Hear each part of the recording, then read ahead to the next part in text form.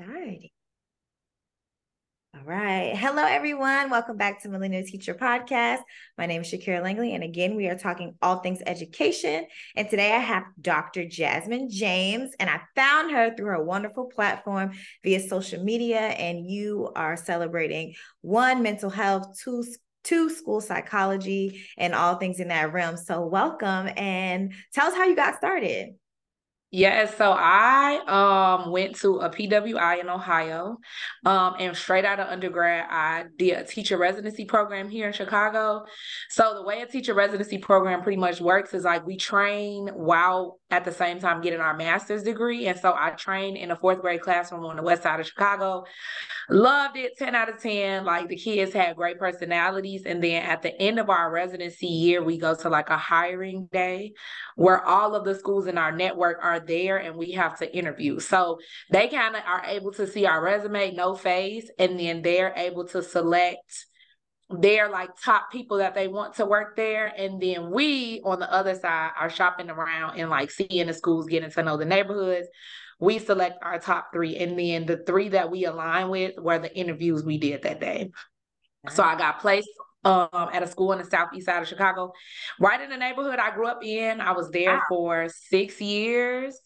Left there, went to a high school on the west side, loved it there, and then finished out my teaching career last year on the west side as a sixth grade science teacher. Yes. Wow. So you've been loving education from day one. That was not my Day story. one. Girl, when you said residency program, I just knew you were going to say, oh, I hated it because my residency year was not like that. So I am just amazed to hear. So it sounds like they did right by you, or you just have natural, true love for education. But you are a school psychologist, correct? So I'm a community psychologist, which is kind of a mix of clinical and kind of community organizing. Mm-hmm. So the way our program works is we kind of learn like all of the clinical brain stuff, but we learn how to do it in a community kind of canon. So a lot of the work that I did was learning about a neighborhood in Chicago. I live in Chicago's 20th Ward, which is Washington Park, Inglewood, and Woodlawn. We call it the Big Triangle. And so I spent a lot of work just like getting to know the history of the community that I'm in and figuring out kind of the history of what are their psychological needs and kind of meshing the both. Ooh, that's a lot. So first you had to like get to know the community, which is, I feel like a lot of times that we mess up, like we just go into a community. Like I'm from South Carolina and I went to DC and I knew nothing. And so I had to backtrack. So you guys went to the community first and then like figured out the needs. What were the most common needs that you found? Oh, here in the 20th Ward, some of the major needs are like healthcare facilities. We have a big hospital here that's kind of like more privatized, if that makes sense. And so a lot of people just don't find like they don't find like comfort there. They feel like staff is rude to them, being people of color, you know, a lot of times being low income people of color. Right. Another one was just like adequate education spaces. So there aren't a lot of schools. The 20th Ward is pretty big. I mean, we're talking about hundreds of thousands of people, and the 20th Ward is like a historically Black ward. But when the mayor a few years ago cut the budget and closed a lot of those schools were in the 20th Ward. So what happened is kids are either overpopulated in school buildings or they've now had to go to schools outside of their neighborhood, which is a whole like different conversation for a different day. And then just like family services, like a lot of folks wanted parenting classes or like mom support groups, things that I feel like policy doesn't really see Black and brown people wanting, but on the ground, people are like, I really want to learn how to be a great mom. I really want to learn how to like make healthy food for my kids. And I don't really feel like there's a market for that. So the assumption is that people just don't want it. Right. Wow. Yeah. And I feel like that assumption stems back to like, you know, past generations, like thinking like, oh, Black people don't need therapy. Black people, we know how to parent. All we need is, you know, hard discipline, this, that, and the third. And so naturally it's like brushing the rug, like they didn't do it before. So why do they need it now? So how are y'all changing the narrative and getting people to be more open about it? Or are they just coming to you guys first? So a lot of the work I do here, I run an organization here in the 20th Ward. It's called the Trauma Zone. In 2021, I know this is going to be a shocker. This shocks everybody every time I say it. In 2021, I was a survivor of gun violence. So I actually was driving home with my 1-year-old in the car in a neighborhood that's a little more south from our ward, and I was shot. It was just like a random occurrence. I was just in kind of like the wrong place at the wrong time. But when I tell you they shot my car up, like I was a big meech. Like literally, you would have thought that I was like a gang lord. My baby was in the car. It was just a crazy experience. But like I say, I always try to kind of like look for the rainbow in the situation. I was a teacher at the time. I had great health insurance. I was able to get like top of the line physical therapy, top of the line like mental health therapy. And that was kind of during the pandemic. And so many of my friends were moms, new moms. They're like, girl, I'm in the house losing my mind. Yeah. I don't have the financial ability to like have therapy. I don't have anybody to talk to. And it just sparked the idea in my mind, like, what if there was just like a therapy organization in the hood that like was very culturally responsive with therapists that look like the people there. And I shopped around to try to like send those resources to my friends, and they just didn't exist. So I just made one. Wow. I found like a whole bunch of my friends who had already been certified in like therapy and LCSW, LCPC, like all of the letters that we love to hear, right? And I put them on staff. We opened up a Google form for folks in our ward. They were able to sign up, and through some money that we like fundraised, I was able to pay all of the therapists I knew. And people were just able to get therapy for months and months and months. And because it was COVID, they just had to log on Zoom, and that was it. That is crazy. Yes.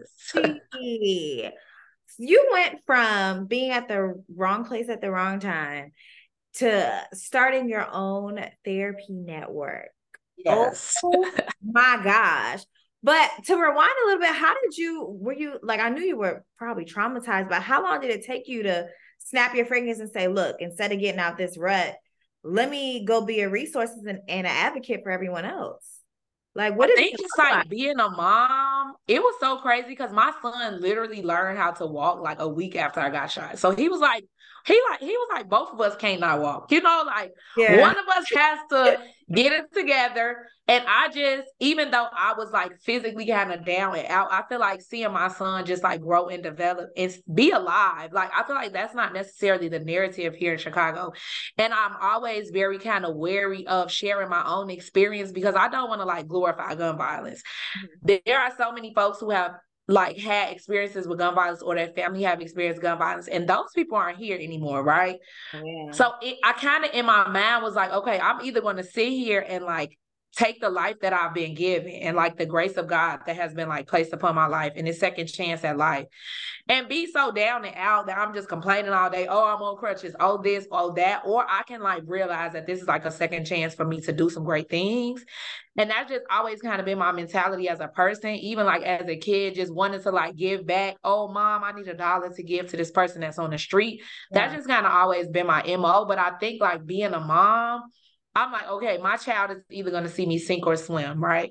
He's either going to like see me on these crutches and just like not doing anything with it, or he's going to be able to look back and say, like, my mom took a traumatic situation and turned it into an amazing journey. And I just wanted to be that for him. And so now he's always at events, running around, hugging folks. Like, I feel like he's such a compassionate toddler. And a lot of that had to do with me just saying, like, I'm just going to try to make the best out of this situation. Wow, that is remarkable to say the least. And you like said you're a little hesitant because you don't want to promote gun violence, but you're telling your story. So when like just to flip the script, I know that a lot of headlines will say that, Chicago is known for like being a very dangerous city. I've been there before. I love it. Had a great time. Great people. But headlines won't always glorify that. So what do you have to say to like educators who like they read the stories and they hear the news about like the violence, the killing, the shooting, but they're not necessarily hearing like your stories? And some of our students do fall victim to that pipeline where like this is all this Chicago may have for me. Like how do you combat that, and what do you say to teachers, because I know that they are leaving the classroom as well because of those? Yes. Yeah, so I left the classroom at the end of this school year. I actually lost one of my very first students at the beginning of 2023. And when I think about his life, I met him when he was an 8-year-old.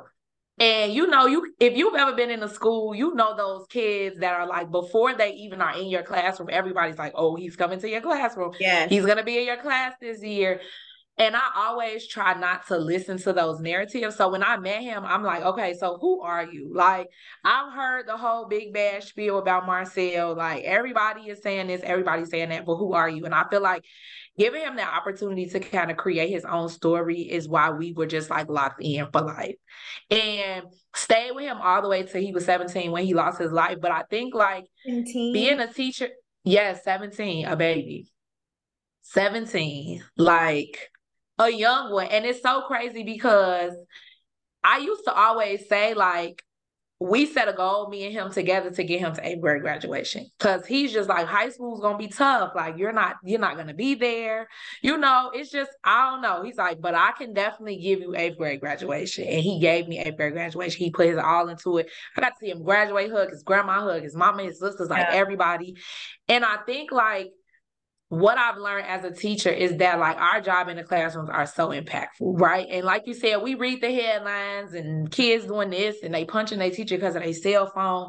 And Mhm. like those things happen. Like we know that those things are happening. We see those things all the time. But I don't think unless you've been in the classroom, you don't understand like the joy of seeing kids evolve in Absolutely. ways that make sense for them. Like 8th grade graduation to somebody is going to be like, oh, 8th grade, like, why not shoot for college? Why not? And it's like, Long. these kids know their lives, right?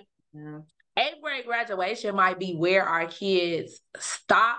It may be where life kind of like stops for, we don't know. But imagine like having champions taking you all the way there and making it a big situation, right? And I think what I've learned as an educator is like, if a kid says, I just don't want to be angry today, that's my goal, like that's good enough for me because I don't know what you're coming with. And I'm not always going to have the experience that I have with Marcel, where he's literally in my room every day telling me his whole life, right? Yeah. Sometimes I may just have that one class period. And so I think as educators, we have to see our kids as humans Yeah. with their own thoughts and feelings, with their own kind of like problems that they're carrying. And I've always taught older kids, so a lot of them are the older siblings of their families. They're the person that's walking everybody to school. They're the person that's making sure that their brothers and sisters eat after school. And like for me to give them the opportunity in my space to be a kid and like express. We play so many games in my class, and like, yes, I'm bringing snacks. We doing a Halloween party. Y'all 16, but we getting a Halloween party. Like, Yeah. wear your costumes, do your thing. Like, we doing a homecoming dance. I'm coming, I'm dancing with y'all. We have to give kids, especially Black kids, the opportunity to be kids. And I think we don't do that in education spaces. It's like you're a student, like read, write, arithmetic, Has science, social standards. studies. Mm-hmm. But what about just like them growing as people, them coming in? If you crying, that's okay. Like I cry as an adult, and why are we not creating spaces for kids to do that? It's just a very Ooh. education is kind of strange sometimes. It's Yeah. like, do It's not a community. Like what yeah, you're doing now, like you're literally leveraging medical and then school. And that is so mind blowing to me because, in a sense, you would think that the school is the community center for medical reasons, therapy, and then education and like creating that home and that community. So I'm just like listening to you. And I'm just like, this is what education should be like, bridging the gap. So I love how you are fostering that.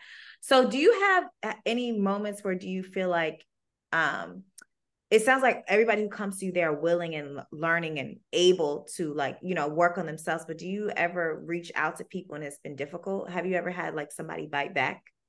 yeah. So I think like before I got into kind of like the psychology space, I was just the teacher who was like, I gotta meet these parents where they are, right?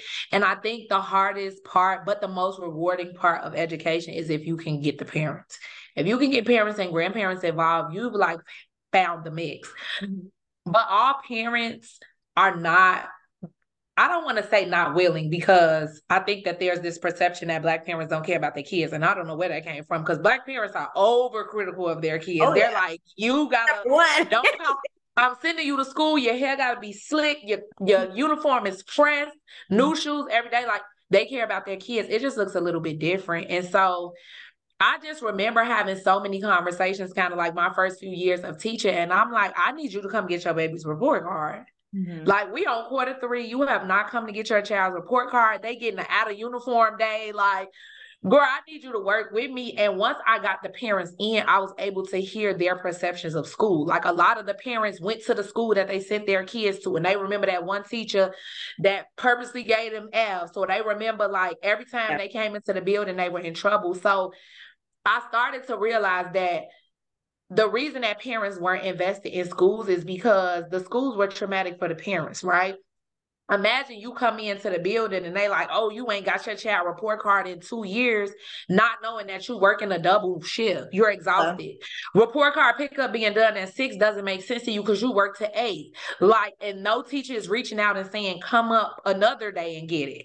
It's just like, oh, this parent don't care about their kids. Let's put their report card in a file folder, right? I just don't even think, like, in relationship to our parents, we had empathy. And so I found myself in a lot of frustration of like, oh, this parent, girl, I done taught your kid for 2 years. You never came and got a report card. And the mom is like, girl, I'm doing my best. I'm the only Yeah. parent. I got to work 3 jobs. And it got to the point where it's like, oh, girl, I could just put that report card in that book bag. Like, That's it's real. really not that serious. Yeah. Sign it. If you have any questions about the grades, call me. Like, we can walk through it. You may not be able to physically come up here. And I feel like that was a lot of the, like, combativeness that I was getting, because I wasn't even looking at the parents as humans, right? I'm looking at you as like, this is what a parent should be and this is what you're supposed to do. And now as a mom, I'm like, baby, it's days where I'm beat to the floor. I may not be able to come get a report card, right? And I'm this, like, educated woman who was supposed to know, but it's gonna be some days where I can't get that report card. I could have gotten a car accident. I could have a flat tire on the side of the road. Yeah. Something could have happened in my family, and I'm doing my best to get there, but I may not make it there. And imagine my child's teacher being like, "Oh, well, your mother doesn't care because she didn't get your report card." That would hurt my feelings, right? And that would make me feel a type of way about the school that my child is going into. So I had to learn how to let a lot of those preconceived notions go and ask parents, like, what can you do? Yeah. Can you send some candy bags for the Halloween party? You may not be able to come to the dance, but you can send some candy. And parents would send 6,000 candy bags. Yeah. Like, this was like their time to shine, but it was based on what they could do versus what I was expecting them to do. Yeah. And that's because I just think about like how my parents perceived teachers growing up. So like my dad was the one going to the conferences. He was like, teachers' words are bond. Like, oh, you bored? You standing up? You acting crazy? And my mom, on the other hand, she was like, you know, like a little softer to it. She's Caribbean, so you know, they have like we have a different Yeah. approach to things. And so she was like, well, you know, your child, you know, he's a goof. Like, yeah, he might be bored, but he can't, you know, show his behind. And then my dad is like, you know, like education, he's like very like, you got to do this, you got to do that. And we went to predominantly white schools. So, you know, initially in the South, you know, like it goes to show like, you know, you might be better, you might come out better academically if you're performing there, well, for whatever reason. And so like they would like butt heads a lot because mom was like, you got to meet she got to meet him, and then we got to meet her. And so it's just like goes to show like how many perceptions go on. And too, like I, as a teacher, I can feel sometimes like the parents are nervous, like on report cards, like they are just so nervous. And part of that being we spend more time with them than they do.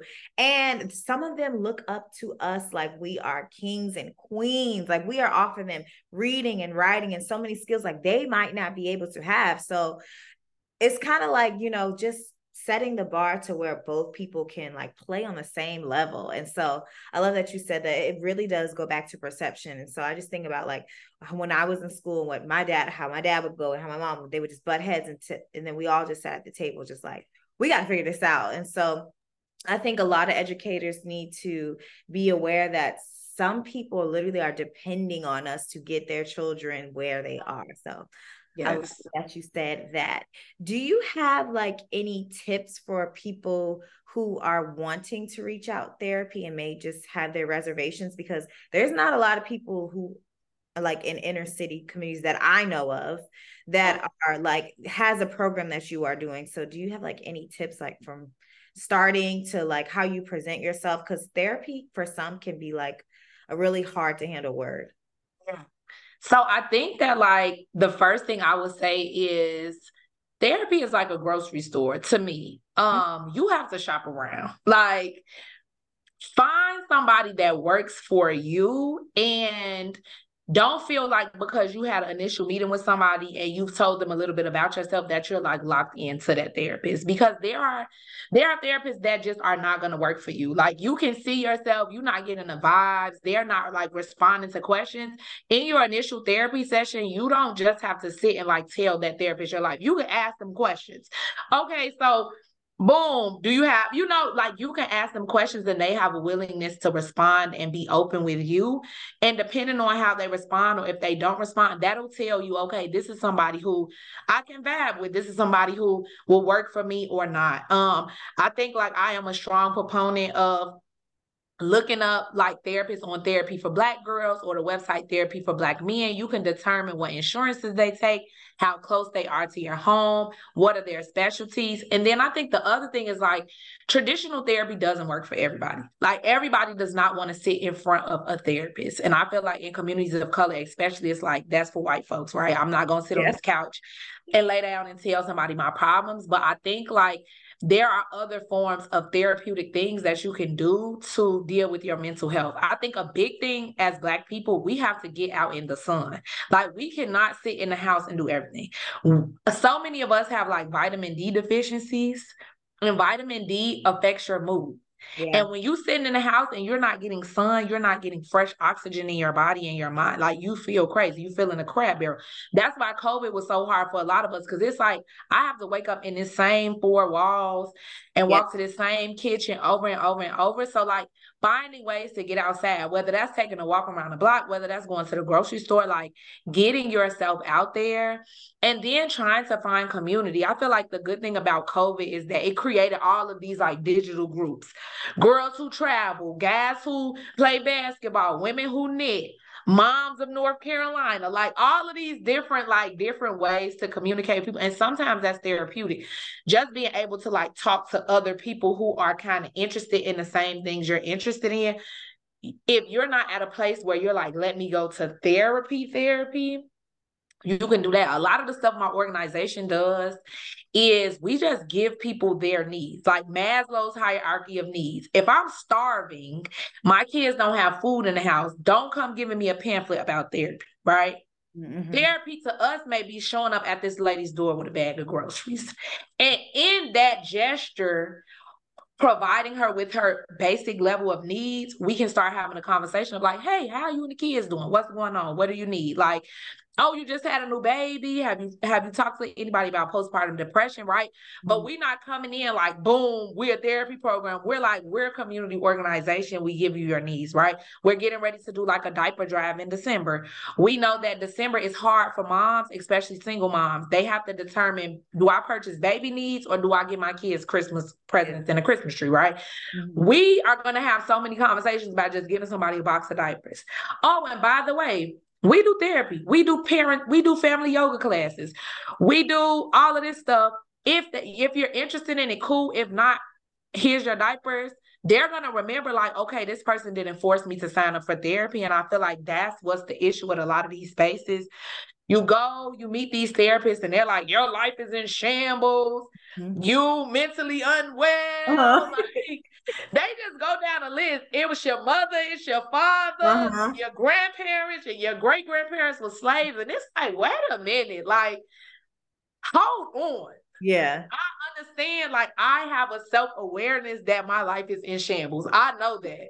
Yeah. I don't need you to be like listing out my shambles, like, open to the public versus saying like, hey girl, cute outfit. Where'd you get it from? Oh, how's life going? What's going on? Oh, you just started school. Okay. How's that going? It's stressful. Cool. We got a support group for girls who just started their master's program. We just, like, it's about the delivery. And I think our delivery, especially because I think we're in a generation where like mental health now is a thing.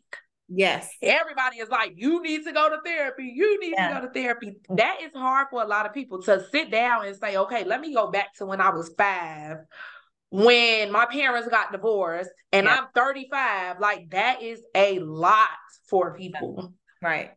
And just assuming that everybody is just going to be able to jump on the bandwagon is crazy. So you have to find things that are therapeutic for you, even if it starts in the home. Like, maybe you are identifying your stress this day all the time. Every Thursday, you like, I got this staff meeting. I came up off this meeting. These people that made me mad.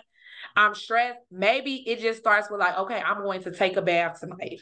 Yeah. And then the next week, it's like, okay, I'm going to now, instead of taking a bath, I'm going to take a walk.